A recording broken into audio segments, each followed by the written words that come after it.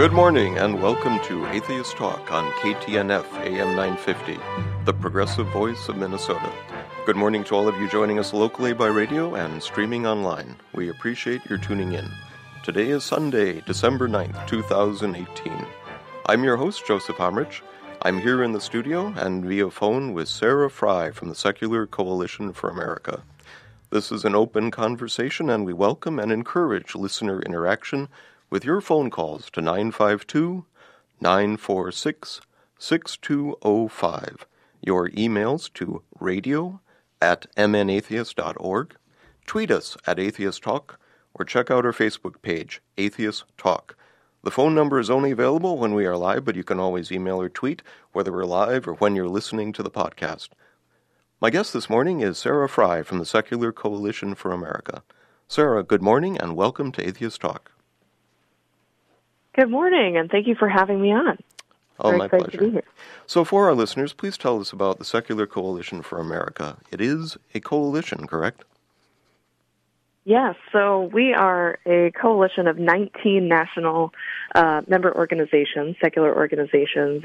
Some of them you may already have heard of, like American Humanist Association, American Atheists, and many others, the Unitarian Universalist Church, as well as many others you may not have heard of, like Black Non-Believers, Ex-Muslims of North America, and many more. So we work to connect all of those organizations to each other and help them to work together on national programs like Grassroots and fundraising. So what are the benefits that member organizations derive from belonging to the coalition?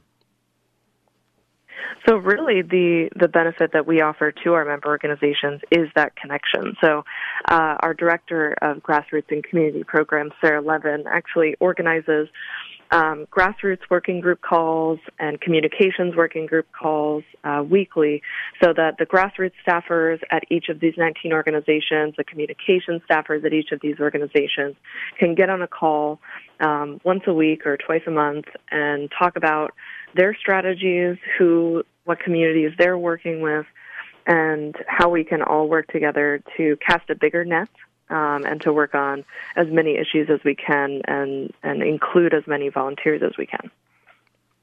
So you are the grassroots coordinator of this organization. Yes.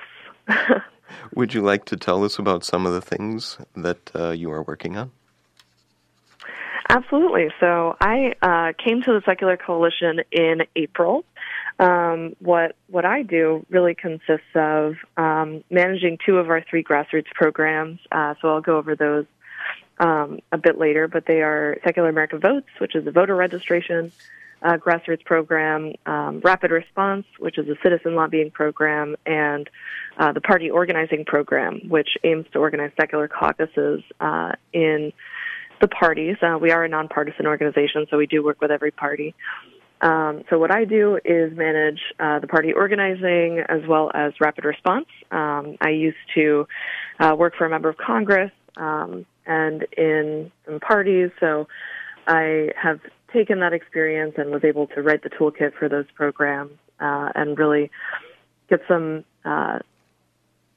go for 2019, and we have accomplished a great deal so far, and I'm very excited to move forward with those.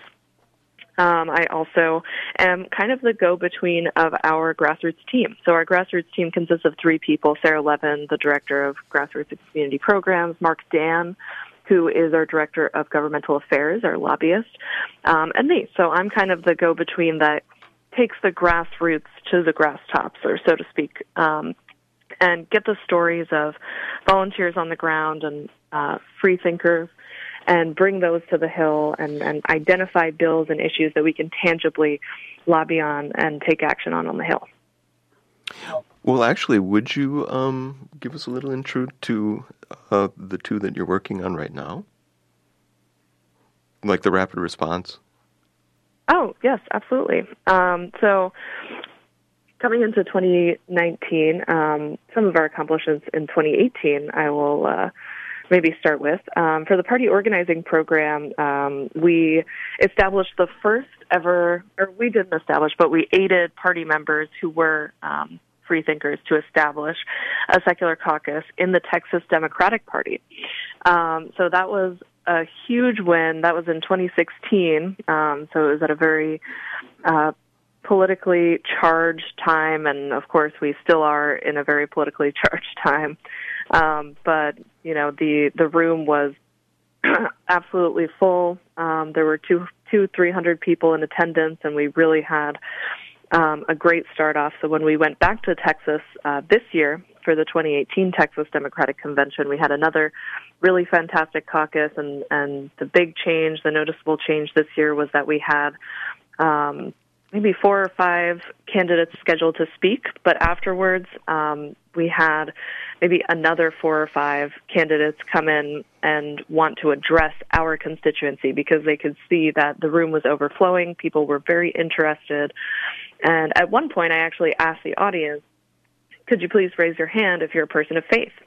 And about half the room raised their hand. So that was a huge accomplishment for us and for the officers of that caucus to have our issues really not just be our issues, but be issues of religious freedom and just be inclusive of non-theists.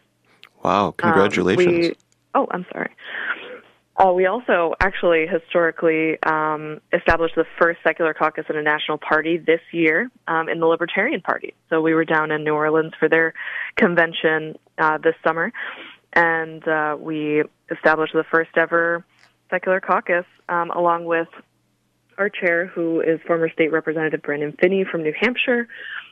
He won his race as a Republican originally, but actually changed his party affiliation to Libertarian, and he is known as the first atheist Republican state legislator in the country. So he is our awesome chair, and we have a really great set of officers leading that as well. So you can always contact me or contact Representative Finney and the Libertarian Party if you want to get involved with those caucuses.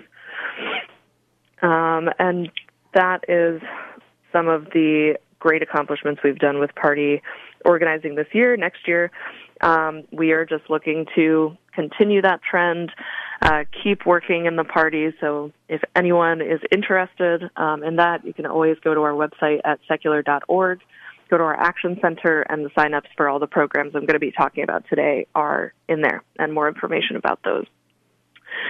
So the Rapid Response Network, just quickly on that, is really our way to get constituents in each congressional district to have their voices heard as atheists, humanists, and freethinkers. So we developed 5 rapid actions that you can take, the most important one being taking meetings with your member of Congress's district staff. So having worked in a district office and in a D.C. office for a member of Congress, I know that there are certain ways where you can really make your voice heard and get your member of Congress on the record on an issue and to take action on that issue. So taking a meeting with your district office staffers or your D.C. staffers, if you're in the area, really gives us the clout we need to lobby on the Hill. So if our lobbyist, Mark, goes up to the Hill and says to your member of Congress, you should really vote to support the Do No Harm Act because it,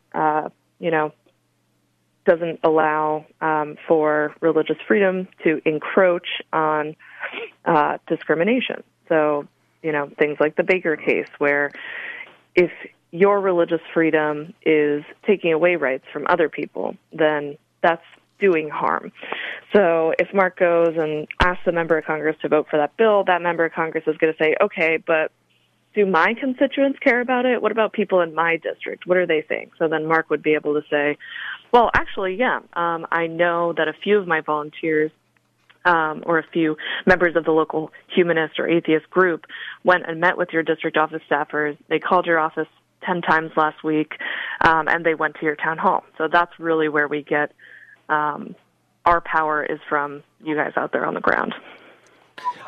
So I note that not only does the coalition represent 19 major organizations, but it also is an umbrella group for local organizations. Is that correct? Yeah, so that's actually where it gets a little confusing, but I'll try just make it Well, actually, I was thinking, suppose we have a local organization, you just sort of start one up. How does one join the Secular Coalition? Is there some sort of vetting process? So, as a coalition, we actually don't have local chapters of the Secular Coalition for America. What we do is, if you are a member of a local group that's maybe affiliated with American Humanist Association, American Atheists, or the Unitarians, any of the national organizations, or you're just your own local group that you just kind of started up and you're your own thing, you can still plug into our programs with that group. So that's really what the programs are about, is giving local groups the ability to have the infrastructure to engage in citizen lobbying with rapid response, to register voters, and to organize within the parties that they are members of. And additionally, we do definitely encourage, local groups to take that infrastructure and use it for other issues and use it for, whatever they feel is most important in their area, because we are based in D.C. We can't know the local issues or the terrain of every district in the country, so we definitely rely on those local groups to bring that local knowledge to our program. So that's kind of how that plays out. Well, thank you. That'll be our first segment, so please stay with us through the break, and we will return to Atheist Talk with Sarah Fry, talking about the Secular Coalition for America. I'm Joseph Hamrich, and you're listening to AM 950 KTNF, the progressive voice of Minnesota.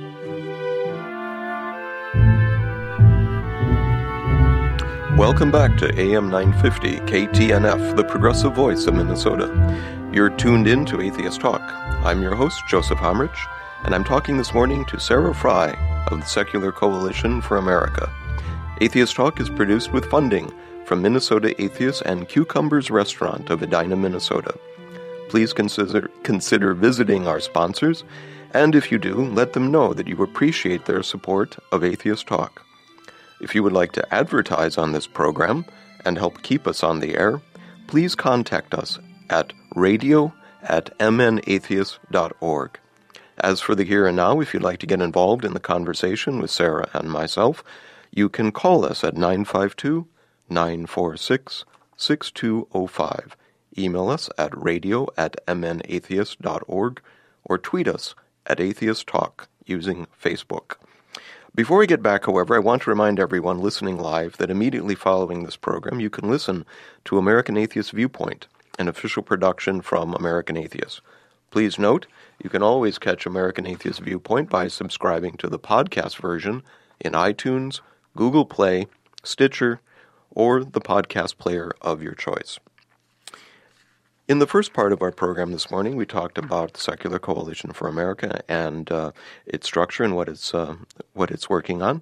And in this next segment, I'd like to talk a little bit more, Sarah, about what you do, because you have a rather impressive title, Grassroots Coordinator. I've had a life in science and advocated in what ways I can for evidence and reason, but you've gone a step farther. May I ask, is it your full-time job, and what's the day like for a Grassroots Coordinator? Yes, it is. I'm thankful it is my full-time job and that I can work day in and day out on issues of science and reason and on behalf of the secular community. So the typical day for the Grassroots Coordinator, day-to-day is a little bit unexpected sometimes. There are definitely sort of issues that are coming down from the Hill that we really want to react to and, either support or oppose and make sure that our members and supporters are aware of those issues and that they have all the information they need to engage on those issues. So I do a lot of the scheduling for our travel. So if, we were in Minnesota actually in August, and we met with multiple groups out there. We were actually also at the Secular Women Work Conference in Minneapolis. So it was really fantastic to meet all the volunteers out there. We were in Texas this year. We were in Louisiana, New Hampshire, and, of course, around the D.C. area in Maryland and Virginia as well. So I tend to coordinate a lot of that travel. Having been a scheduler for a member of Congress, it definitely gets a little crazy. But just sort of keeping everyone on the same page. Our staff is really fantastic, and we're all going in a million different directions, or 8 different directions. That's how many staffers we do have in our D.C. office. So really, it comes down to the management of those grassroots programs that I talked about. If you join the Secular America Votes program, you may also get me as your state expert. I train local voter registrars in the registration rules in their state and county to make sure they're complying with all of those laws, as they are different state by state and sometimes even county by county. So it's really just the day-to-day managing those programs and making sure that everyone has the resources they need to get them done. What inspires someone to become a grassroots coordinator? What was like the extra impetus for that level of commitment? Well, I really personally love outreach and community organizing, because it really is getting on the ground and meeting with people and seeing which issues are really affecting them in their communities. Certain issues that we work on, like religious healthcare exemptions, vaccine exemptions, and child abuse and neglect laws, those can have really, really tangible impacts on people's lives. So it's really about bringing those stories and elevating them so that they can be heard on the Hill, in their local government, in their local communities, and helping people to elevate their voice, empowering people to get out there and connect with other individuals. I know in the secular community, oftentimes people feel isolated. They feel like they're the only one. I can definitely tell you from working as the grassroots coordinator for the Secular Coalition for the last 8 months that there are many, many inspiring and passionate freethinkers out there who are doing a lot of great work. If I had your job and I showed up for the first day of work, I would not know where to begin. Did you have a mentor or someone who helped you along the way? Yeah, absolutely. I'm really lucky to have such a wonderful staff supporting me and showing me the ropes, because growing up, I didn't even know necessarily that there was a secular community to join, as many people may not. So when I came in, it was a brand new position. I was very lucky to come into the Grassroots program with our Director of Grassroots and Community Programs, Sarah Levin. So she has been with the Secular Coalition for 5 years, ever since, right out of college, and she has put in hours and hours, millions of hours of work developing these programs. So we kind of brainstormed these 3 grassroots programs that I've been talking about together and got the show on the road.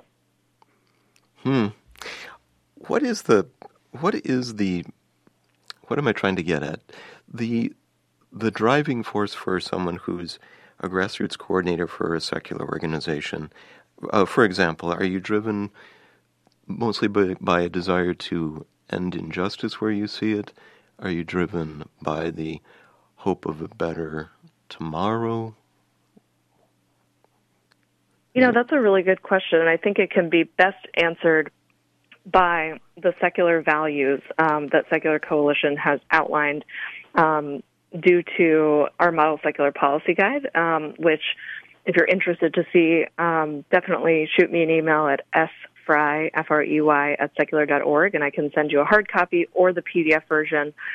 I don't think it's up on our website yet, but it will be hopefully before the end of the year. So those 4 secular values that we outlined are really about changing the culture and including non-theists. So those values are freedom, inclusion, equality, and knowledge. And we chose those values because we want people to understand that you don't have to be an atheist or an agnostic or a non-theist to have secular values. We really have a narrow focus in terms of the issues that we take a position on and lobby on that really only deal with separation of church and state and inclusion of non-theists at the political table. So in order to get those laws passed, we do need to change the culture. So, change comes from the ground up, and that's really where Grassroots comes in as a really, really important factor when we're taking those issues to members of Congress, because members of Congress are not going to come out and say, I'm an atheist or I'm a secular person if they think that their constituents are not on board with that or don't understand or are resentful of that. So we actually, a really fantastic example of a way that we can change the culture and the laws on the Hill at the same time is the Congressional Free Thought Caucus. Yeah, I'm so sorry. I'm going to have to cut you off there. We will return with our guest, Sarah Fry, after the break. Please stay with us. I'm Joseph Harmrich. You're listening to Atheist Talk. Good morning, and thank you for tuning into Atheist Talk on AM 950, KTNF. I'm your host, Joseph Harmrich, and I'm chatting this morning with Sarah Fry of the Secular Coalition for America. If you'd like to get involved in the conversation with Sarah this morning, you can call us at 952-946-6205 or email us at radio@mnatheist.org. Tweet us at Atheist Talk or via Facebook. Before we continue with this conversation, there's a bit of housekeeping I need to attend to. Atheist Talk is produced with funding from Minnesota Atheists and Cucumbers Restaurant in Edina, Minnesota. Please consider visiting our sponsors, and if you do, let them know that you appreciate their support of Atheist Talk. If you would like to advertise on this program and help keep us on the air, please contact us at radio@mnatheist.org. I want to note our group of dedicated volunteers and the generous donations of you, our listeners. You keep Atheist Talk on the air and in podcast. Minnesota Atheist is a 501c3 tax-deductible organization. We could not do this show without you, and we deeply appreciate your support. Music for Atheist Talk is by composer and member Brent Michael Davis and is used with permission. Please note that all opinions are of the guest and host only and do not necessarily reflect the Minnesota Atheist organization. As always, check out the Minnesota Atheist website for podcasts of previous programs. You can browse articles, book reviews, and peruse the calendar of upcoming events. You can also sign up for the Atheist Weekly email, which will give you links to upcoming events. We always have a ton of activities going on all around the Twin Cities and the outlying suburbs. If you enjoy this show and all that Minnesota Atheist has to offer, consider becoming a member of Minnesota Atheist while you're on our website. Membership has some great perks. Check out how on the website.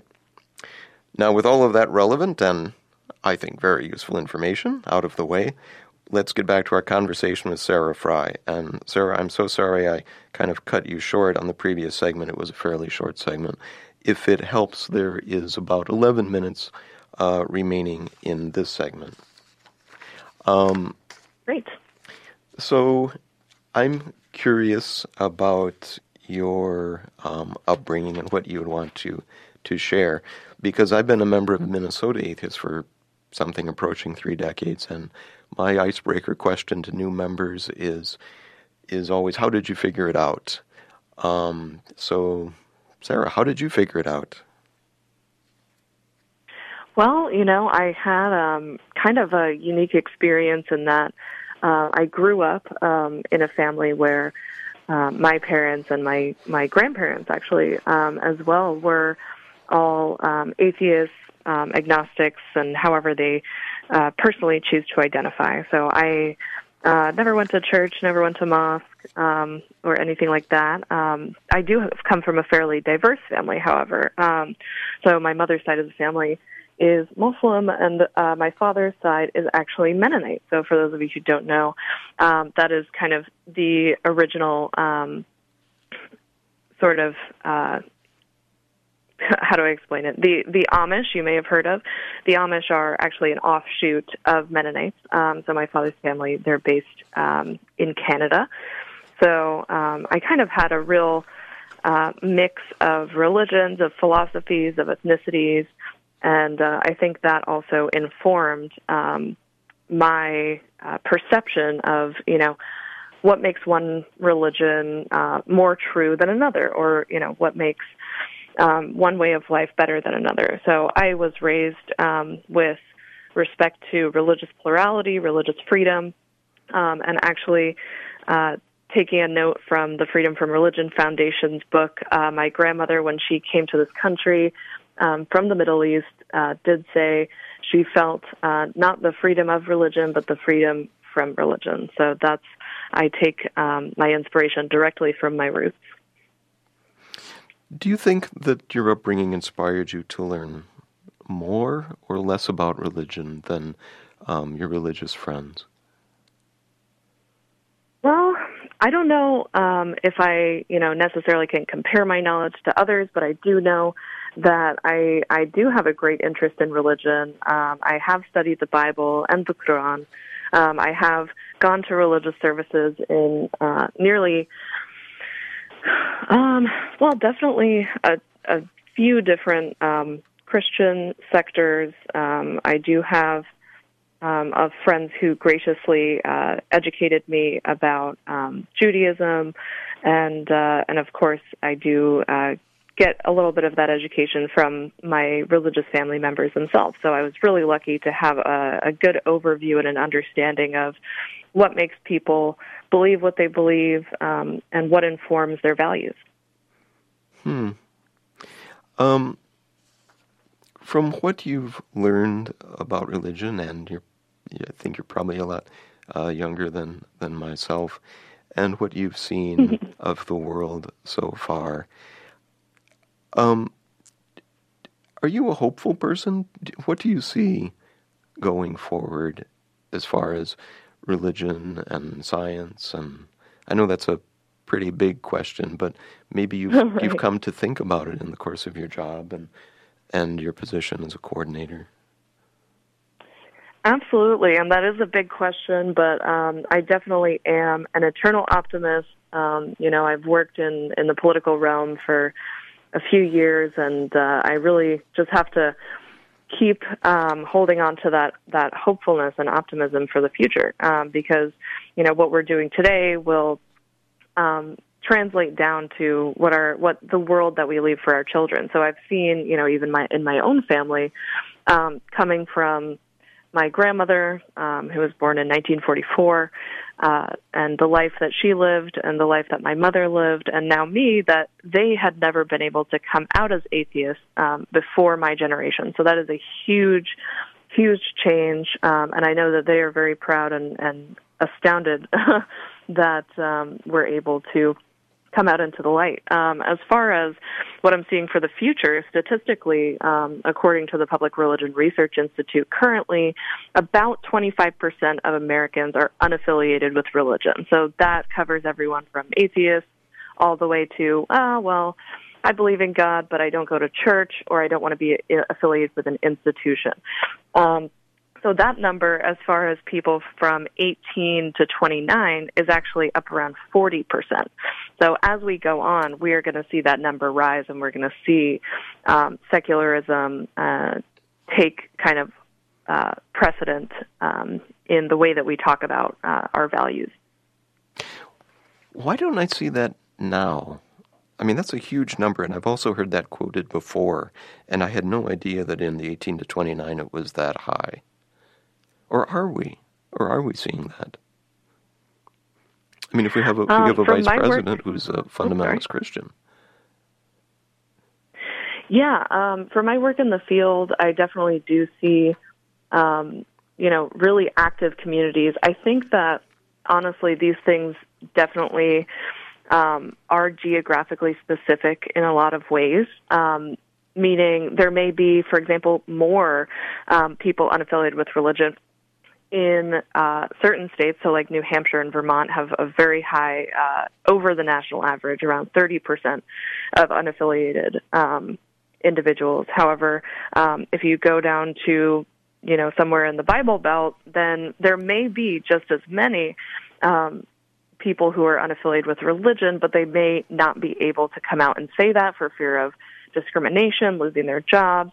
So I also think that religion has become like politics, somewhat of a taboo subject to talk about. People tend to avoid it, and that's really what the job of a grassroots coordinator is. And what we're trying to do at the Secular Coalition for America is get people to feel safe in their community and have a community where they have a support system and they're able to talk about these difficult issues and have a level-headed debate or conversation about, frankly, what they believe.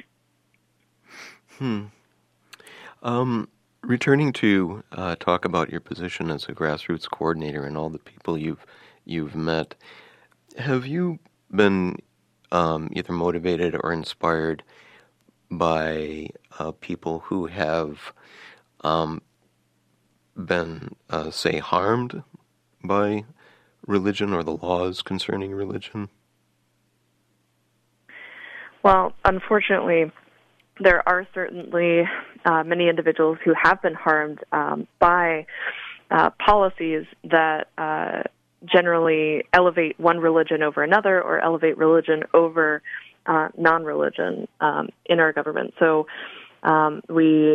issues like medical exemptions. I remember specifically one case that really struck me, that Congresswoman Bonnie Watson-Coleman, who is a person of faith, was actually talking about on the Hill.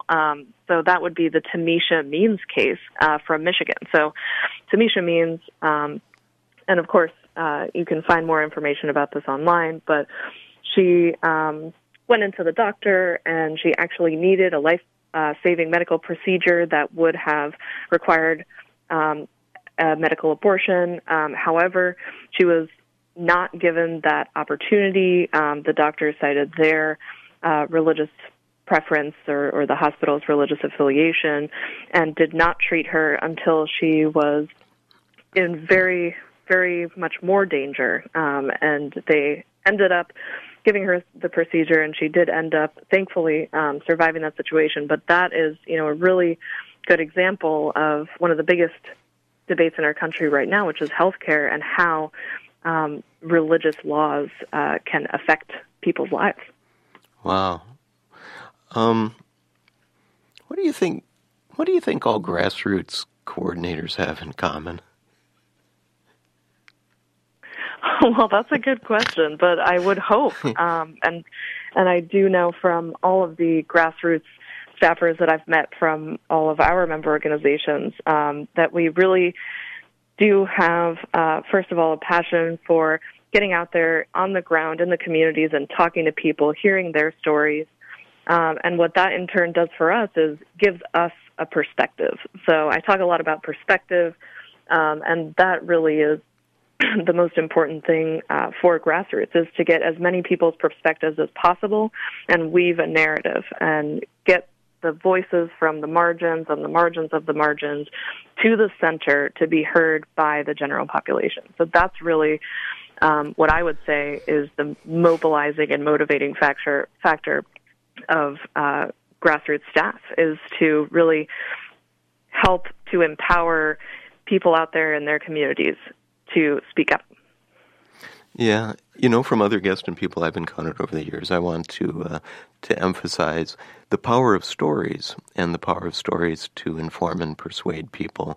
It can just be so important and so influential, not just to hear statistics, but to hear the individual case histories of people and what they've faced and what they've gone through. Sarah, it's been wonderful talking to you in this segment. In the next segment, I'd like to maybe deviate from some of the things we've been talking here and talk about your secondary major. You majored both in English and Women's Gender and Sexuality Studies. And I have some interesting questions about that, and we will return with our guest after this brief message.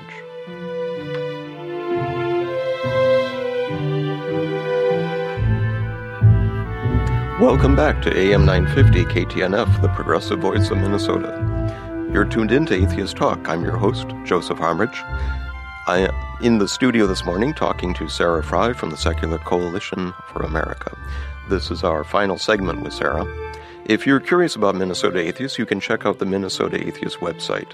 We have previous episodes. You can browse articles, book reviews, and peruse the calendar of upcoming events. You can also sign up for the Atheist Weekly email, which will give you links to upcoming events. We always have a ton of activities going on all around the Twin Cities and in the outlying suburbs. This weekend we are having our winter solstice party, where we have our guest David Gamet performing.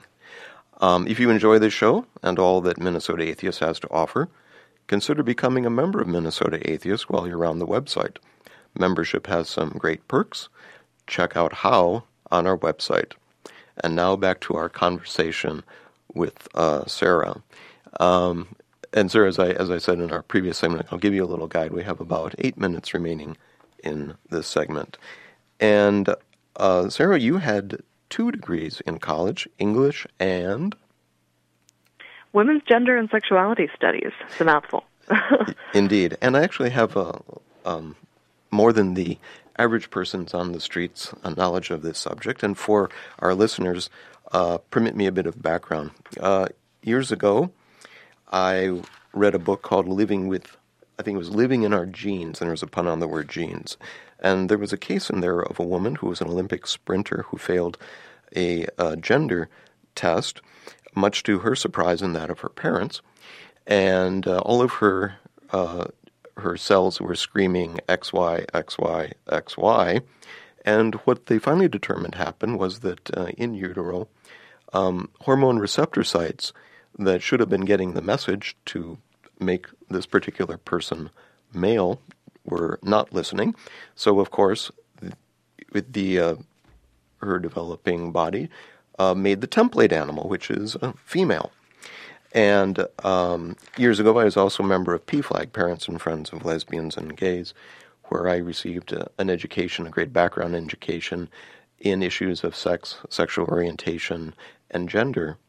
And up until that point in time, I thought at least the question of sex was something that could be medically determined with a chromosome analysis, but now even that is sort of fuzzy in my mind.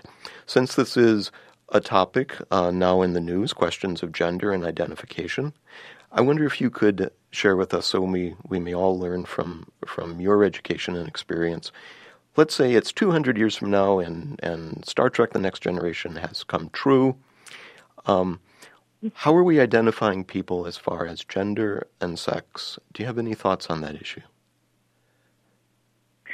Well, honestly, in the true fashion of, my education as a women's and gender studies major, my answer to that question would be however they want to be identified. We definitely, the minute you walk into your first women's and gender studies class or race and gender studies class, and I encourage everyone, definitely if they can and have the time and the means to go over to their local community college and take an intro course in that. The first thing you will learn and the first thing they'll put up on the board is what is the difference between sex and gender. And I think that most people growing up, they were synonymous terms. What we have seen more recently with the inclusion of transgender individuals in that conversation is that it's really up to the individual, and there are really a lot more variations on that than we previously knew or previously talked about. So from a scientific point of view, gender really is a spectrum. So we also have, on the, gender versus sex kind of side of things, on the biological side, we also have people who are born as intersex. So even that is not a black and white situation. It's not one versus the other. So it really is a spectrum. And when you throw sexual orientation in there as well, which is generally divorced from your own personal identity of your own gender and your own biological sex, it really becomes a very complex system that only the individual can really label for themselves. That's very interesting because that is exactly the conclusion that I came to, at least in the area of whether you're a man or woman, is a behavioral thing. Would you pretty much agree with that? Yeah, generally. Or does that even mean that anything? We're inventing language as well. Yeah, or does it even mean anything? I mean, what is a man or what is a woman as far as behavior goes? traditionally aligned with the sex we call male is man, that behavior? Maybe. That's a really good question, too, and you actually just hit on the second thing they teach you in women's and gender studies classes, which is, you put up on the board man and woman, and then you put up there all of the things that first come to your mind when you think about those categories. And we really try to talk about them and think about them as categories and putting individuals of all shapes and sizes, of all different perspectives into two categories. It's really hard to do. So when you look at the categories, it's often things like women cook and clean and take care of the children, and men are strong and unemotional, and it really actually limits your ability, in my perspective, and this is maybe not the perspective of everyone in my field, but to express your authentic self as a human instead of trying to fit into one of these predetermined categories. Yeah. If you could say something to America at large about gender and sex, what would you say to them? Well, I think the biggest thing that I would want to communicate is that the fight for equality is not over. So there's, I'm a millennial, so when I was in high school and college, there was a lot of talk about, we don't need to be working on these issues anymore or talking about these issues.